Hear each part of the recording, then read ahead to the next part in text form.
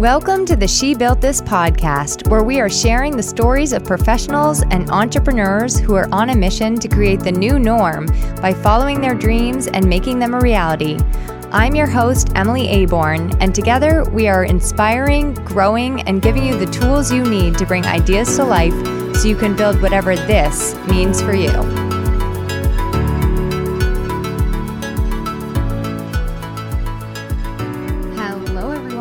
Welcome back. This is going to be probably my shortest episode ever, and I'll tell you why. On Sunday, I sat down with a really long episode planned. I was going to tell my life story, which in retrospect is probably super boring and completely uninteresting to everyone, but I decided I was going to tell it and pull out all of these lessons that repeated them throughout my life. And, it ended in all this great motivational confetti that I was going to share with you guys. And you were going to just be so excited and motivated and your lives were going to change. But unfortunately, I said the word literally 1 billion times in the episode. In fact, it wasn't 1 billion times, but that was the point, is I just kept using the word literally wrong when it wasn't actually a literal thing. And I do blame Rob Lowe from Parks and Recreation for this, because he's hilarious and says it a lot. And if you haven't seen the show, you definitely need to. But anyway, because of that, I deleted the whole podcast, which in retrospect, I'm happy that I did. I went for a walk after recording. It took me 2 hours because I did a lot of pausing and starting again. And then I decided to scrap the whole thing, went for a long walk, was trying to get this idea for what was going to replace it, and no idea was coming to me. It was like my brain just was not conjuring up anything exciting or creative whatsoever, which has been the case for me for a solid week, I would say. Now, I am a person that thrives on a constant stream of ideas and things that I can implement and start and do and create. And that has not happened. So here I am. I'm sitting here watching all of these people around me have these moments of clarity and these moments of aha and these really deeply inspiring things that are coming up for them in their journaling and in the podcast that they're listening to. And I'm not feeling that. I'm actually feeling a little bit okay, where's my big breakthrough and my pivot? Am I supposed to get one of those? I want to know what I'm supposed to be doing.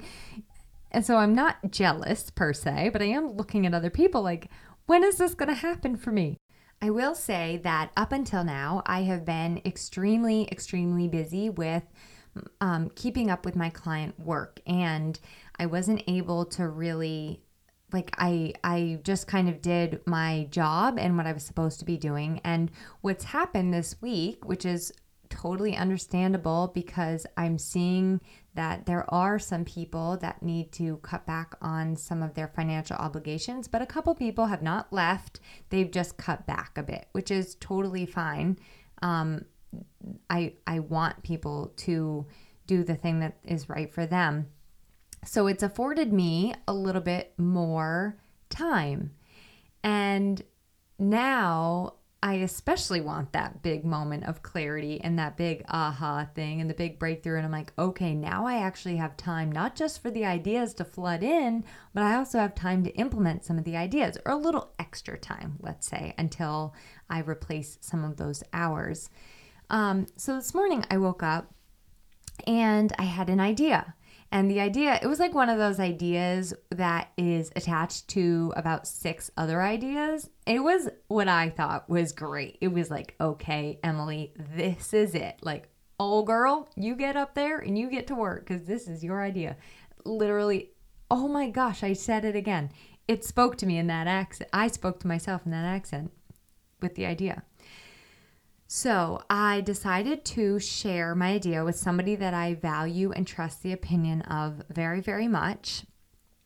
I am always a little bit hesitant to share ideas with people because I have a really, really hard time with negative feedback.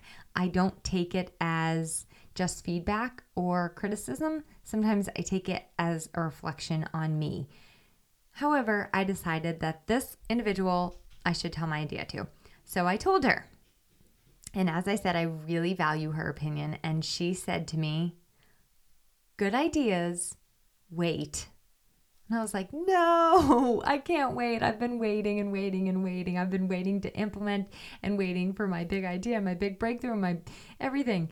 So I think this is a little bit, and honestly, if I'm looking back to that episode that I recorded on Sunday, the lessons that keep repeating themselves are that I'm very much in a hurry.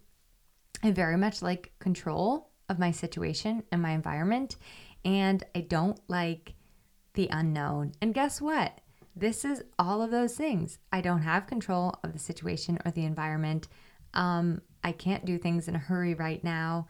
And I have no idea what's going to happen. None of us do. We never do. So that's where I'm at with my big breakthrough and my big idea. And I guess I want to give you two things. One is it a little bit of an encouragement. If you don't have it yet, if you don't feel like somehow you're now able to sit there and meditate all day long or journal all day long or listen to all the podcasts all day long that you've wanted to listen to and fill yourself with all this new knowledge and information, it's okay. Don't be hard on yourself about that. Just do what you need to be doing right now. And if those things are going to happen, if they're supposed to happen for you, then they're going to. So don't try to force it. Like I can't force, if I'm trying to write something creative or share something creative, I can't force that, Sometimes taking a walk or meditating or journaling can help, but you really can't force when those things pop up. The other thing I guess I want to say is just hang in there. You're doing a great job, especially you parents. I just watch you every single day and I'm like, wow, that is amazing and impressive. And you have a big, big congratulations from me. We're going to look back on this time with some really interesting stories.